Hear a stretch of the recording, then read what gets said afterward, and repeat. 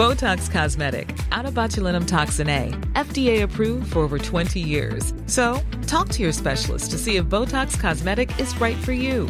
For full prescribing information, including boxed warning, visit BotoxCosmetic.com or call 877-351-0300. Remember to ask for Botox Cosmetic by name.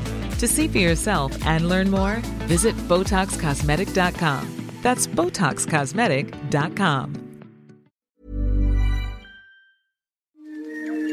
He kōna ipurangi tēnei nā te reo irirangi o Aotearoa. You know, like to see like your cultural background matters, and it can be, and it has a space in design. The second one is don't take other people's culture without engaging with people. Last week, we spoke to Dr. Diana Albarrán González on her views on design, decolonization, and decoloniality, specifically when it comes to indigenous Mexican design in the context of Auckland Art Gallery's exhibition featuring Frida Kahlo and Diego Rivera's works. Culture is attached to people. You like this, talk to that community, talk to that people, and sometimes accept that it is not our place to do certain works, certain designs. We need to pass. The responsible thing to do is to pass that project to someone from that culture. It's a topic that has a lot of resonance in the design and art community. And as a follow-up, I wanted to seek out more people helping shape and shift this narrative around New Zealand. So how do you create culturally respectful design practices? How do you get past imposter syndrome when you feel the need to represent your cultural background through your aesthetic as a designer? These are questions that are constants when you come from other cultures and work in an increasingly plural and diverse design world. Welcome to Voices with me, Kadambari. Being BIPOC design educators comes with a whole lot of responsibility to community, really. And Kerry Ann Lee, designer and lecturer at Massey University in Wellington, knows this all too well. Where I am at the College of Creative Arts, it's been lovely to be able to see an emerging wave of young practitioners who are really hungry and up for these conversations. Kerry Ann's third-generation Chinese New Zealander. Her work is pretty unapologetically informed by her exploring her Chinese roots and the intersections of culture. She's spoken and written extensively on design decolonization and the role of young and upcoming designers in forging that in their practice. I spoke to her in the RNZ video series Asia, Art Stories in Aotearoa, earlier this year while she was at the Auckland Zine Fest. She's an avid zine maker and an advocate for how it democratizes design and art. People get freaked out and run away or avoid working cross-culturally. People are scared to be ashamed to get it wrong or that they're going to offend somebody. And for me, is that space between cultural frames is a really precarious place to work. It's messy, it's fraught, there will be mistakes. At the same time, that's where we are, I think. There's a lot of that plurality and inclusivity that I grew up with that I was really interested in, and to try and make sense of that seemed like a natural thing for me. Yeah, just thinking about how that's matured into a point where we have a lot of young and new and emerging voices coming up going, wow, okay, no, we want something else from this, it's evolved again. I'm meeting her today at the Massey campus, where her design students have the final year graduate show on. When it comes to reclaiming identity through art or design-led representation, things are undergoing a major shift in New Zealand, no doubt. Newer, often tougher and bolder conversations are being had, and even if it's still fraught, spaces are being opened and held. It's exciting that there are lots of other people who are also doing the work holding space. So there's probably countless amount of people that I probably could mention in that space up and down the country, but it's a really, it feels like a really exciting time. Whether it's performing art, writing, film or design, groups like the Pan-Asian Screen Collective or the Migrant Scene Collective or the Asian Aotearoa Arts Hui that Kerry Ann was a key part of starting back in 2013, post-pandemic, we both think there's been a renewed energy in these conversations around representation in the space of art. They're all based around triggering thought around how do you successfully work in cross-cultural spaces without appropriation or reductive cliches. It's been a really, an interesting time in terms of how things have shifted, like you were saying. What people were needing before the pandemic feels a bit different from what people were needing after the pandemic in terms of visibility, voice, solidarity, a sort of general kind of desire, a collective desire for wanting these things. But I think in terms of this conversation, that idea of decolonizing as care is sort of why do it? It's like I think there's a desperate kind of urgency of wanting people to take care. And what does care look like? What does we sort of heard the word cultural safety quite a lot, but we're going, well, how can we nuance that through our lived experiences? So what does that care and cultural safety look like when it comes to creative arts? It's about taking into account consciously who was doing this work before you, who are those cultural knowledge holders amongst us, who gets represented, who doesn't, what's cultural labour and who gets paid for it. How do you steer away from reductive cultural cliches? When I guess I was on my sort of starting out with all this research 15 years ago, it was really trying to find out who's doing what and struggling to find role models. And now, with some time down the way, we're thinking, cool, there are these role models. And also that they're accessible too here in Aotearoa, that there's some things that people can learn from it. So what were you seeking when you look at yourself and your emerging career 15, 20 years ago? What were you seeking to model your practice on in some way? I had no idea, I think. I think it was just trying to... I think it's really good to have that assurance and that support to know that you're on the right track, that you're not alone, because it can be very lonely, I think, in terms of being an Asian New Zealander, but also trying to get validation of what you're doing is on the right path. Quite often, traditionally, as you know, and as many people know, who from our communities here in Aotearoa, with diasporic migrant communities, professions like being a doctor or a lawyer or accountant is always, quite in the forefront of a lot of parents' minds. But the idea that you'd send your kid to art school or design school or performing arts, this kind of creative pursuits, like there's a lot of curiosity about what that looks like in terms of a career or establishing oneself. And I know that it's, in a formal sense, that's definitely a very present thing in a lot of what we do here with the college and a lot of our students. And definitely when I was sort of coming up, just thinking about, well, how does that work with my community? If I was trying to reach out and create a conversation creatively through my illustration and artwork and design,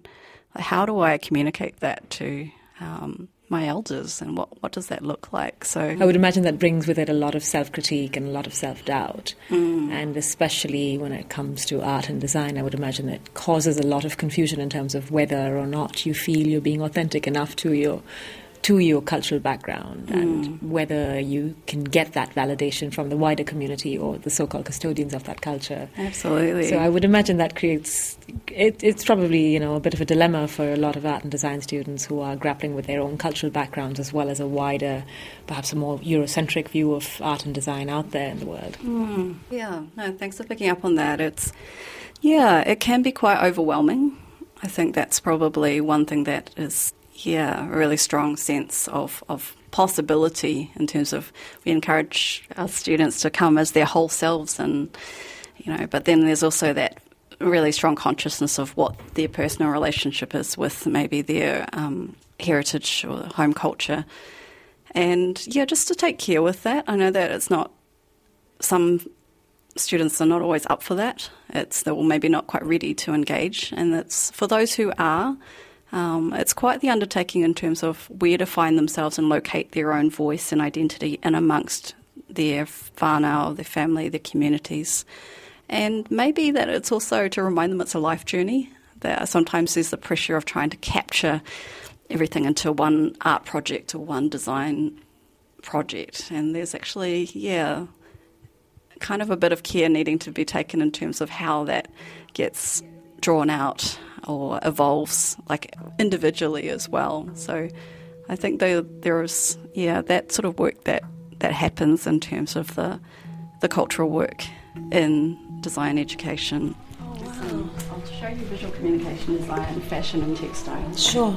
So that's We're now at Exposure, the design school graduate show here at Massey. So it's very so heartwarming to see these emerging designers come through, because I remember them as first year students who were very nervous and didn't know what was going on.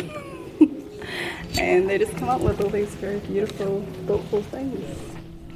Eliza was born in China and adopted by her Kiwi mum.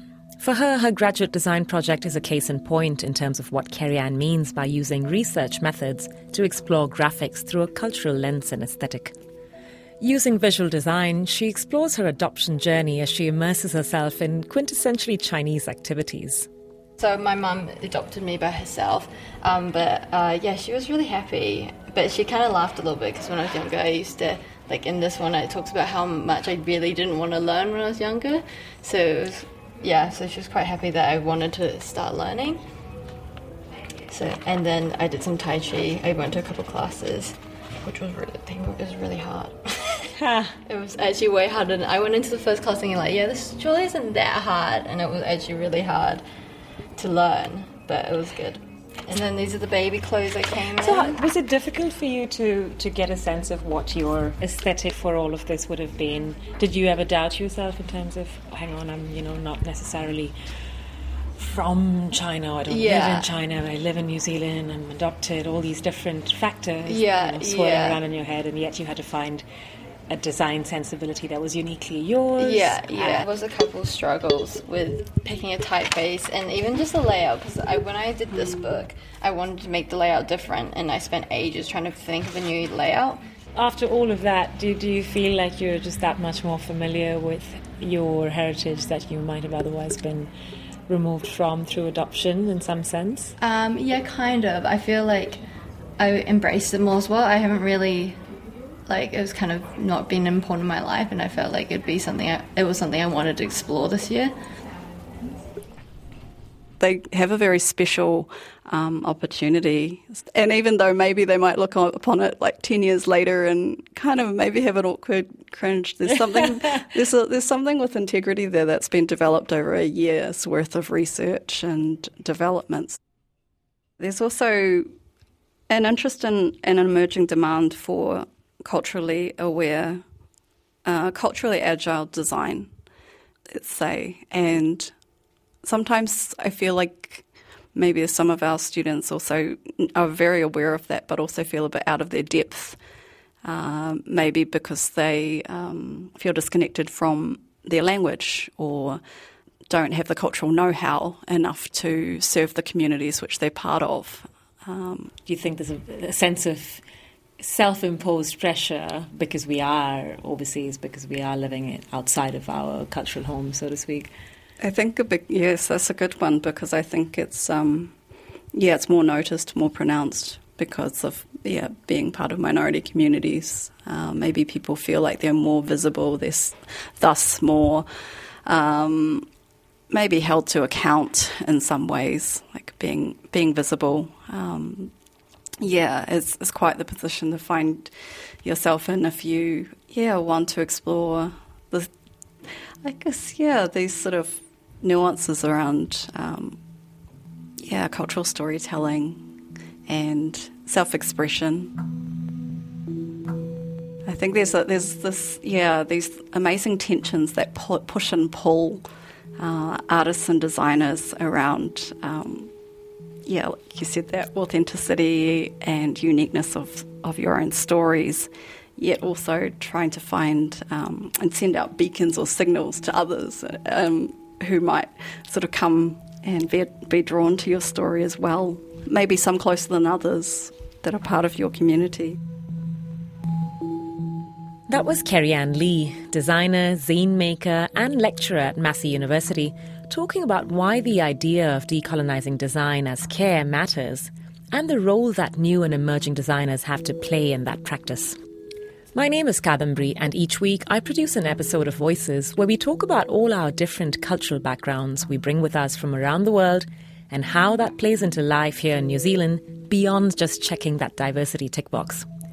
Catch more Voices episodes just like these on iHeartRadio, Spotify, Apple, wherever you get your podcasts from. Today's episode was mixed by Jeremy Ansell, and I'm Kadambari Raghukumar. Thanks for listening.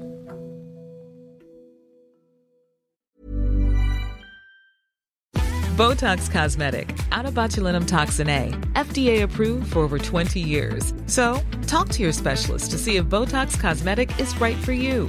For full prescribing information, including boxed warning, visit BotoxCosmetic.com or call 877-351-0300. Remember to ask for Botox Cosmetic by name. To see for yourself and learn more, visit BotoxCosmetic.com. That's BotoxCosmetic.com.